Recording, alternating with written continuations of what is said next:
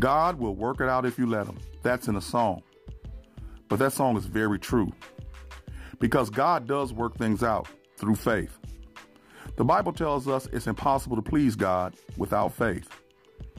Moses had faith when he parted the Red Sea and the Israelites walked across on dry land. Peter had faith when he walked on water to go meet Jesus. And everybody in Hebrews in chapter 11 has faith. And we call it the Great Hall of Fame of Faith. But guess what? You have that faith too.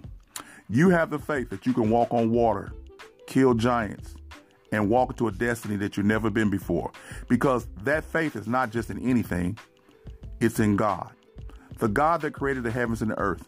The God that said, let there be light. The God that calls things into existence as though they were. This is the faith that you have.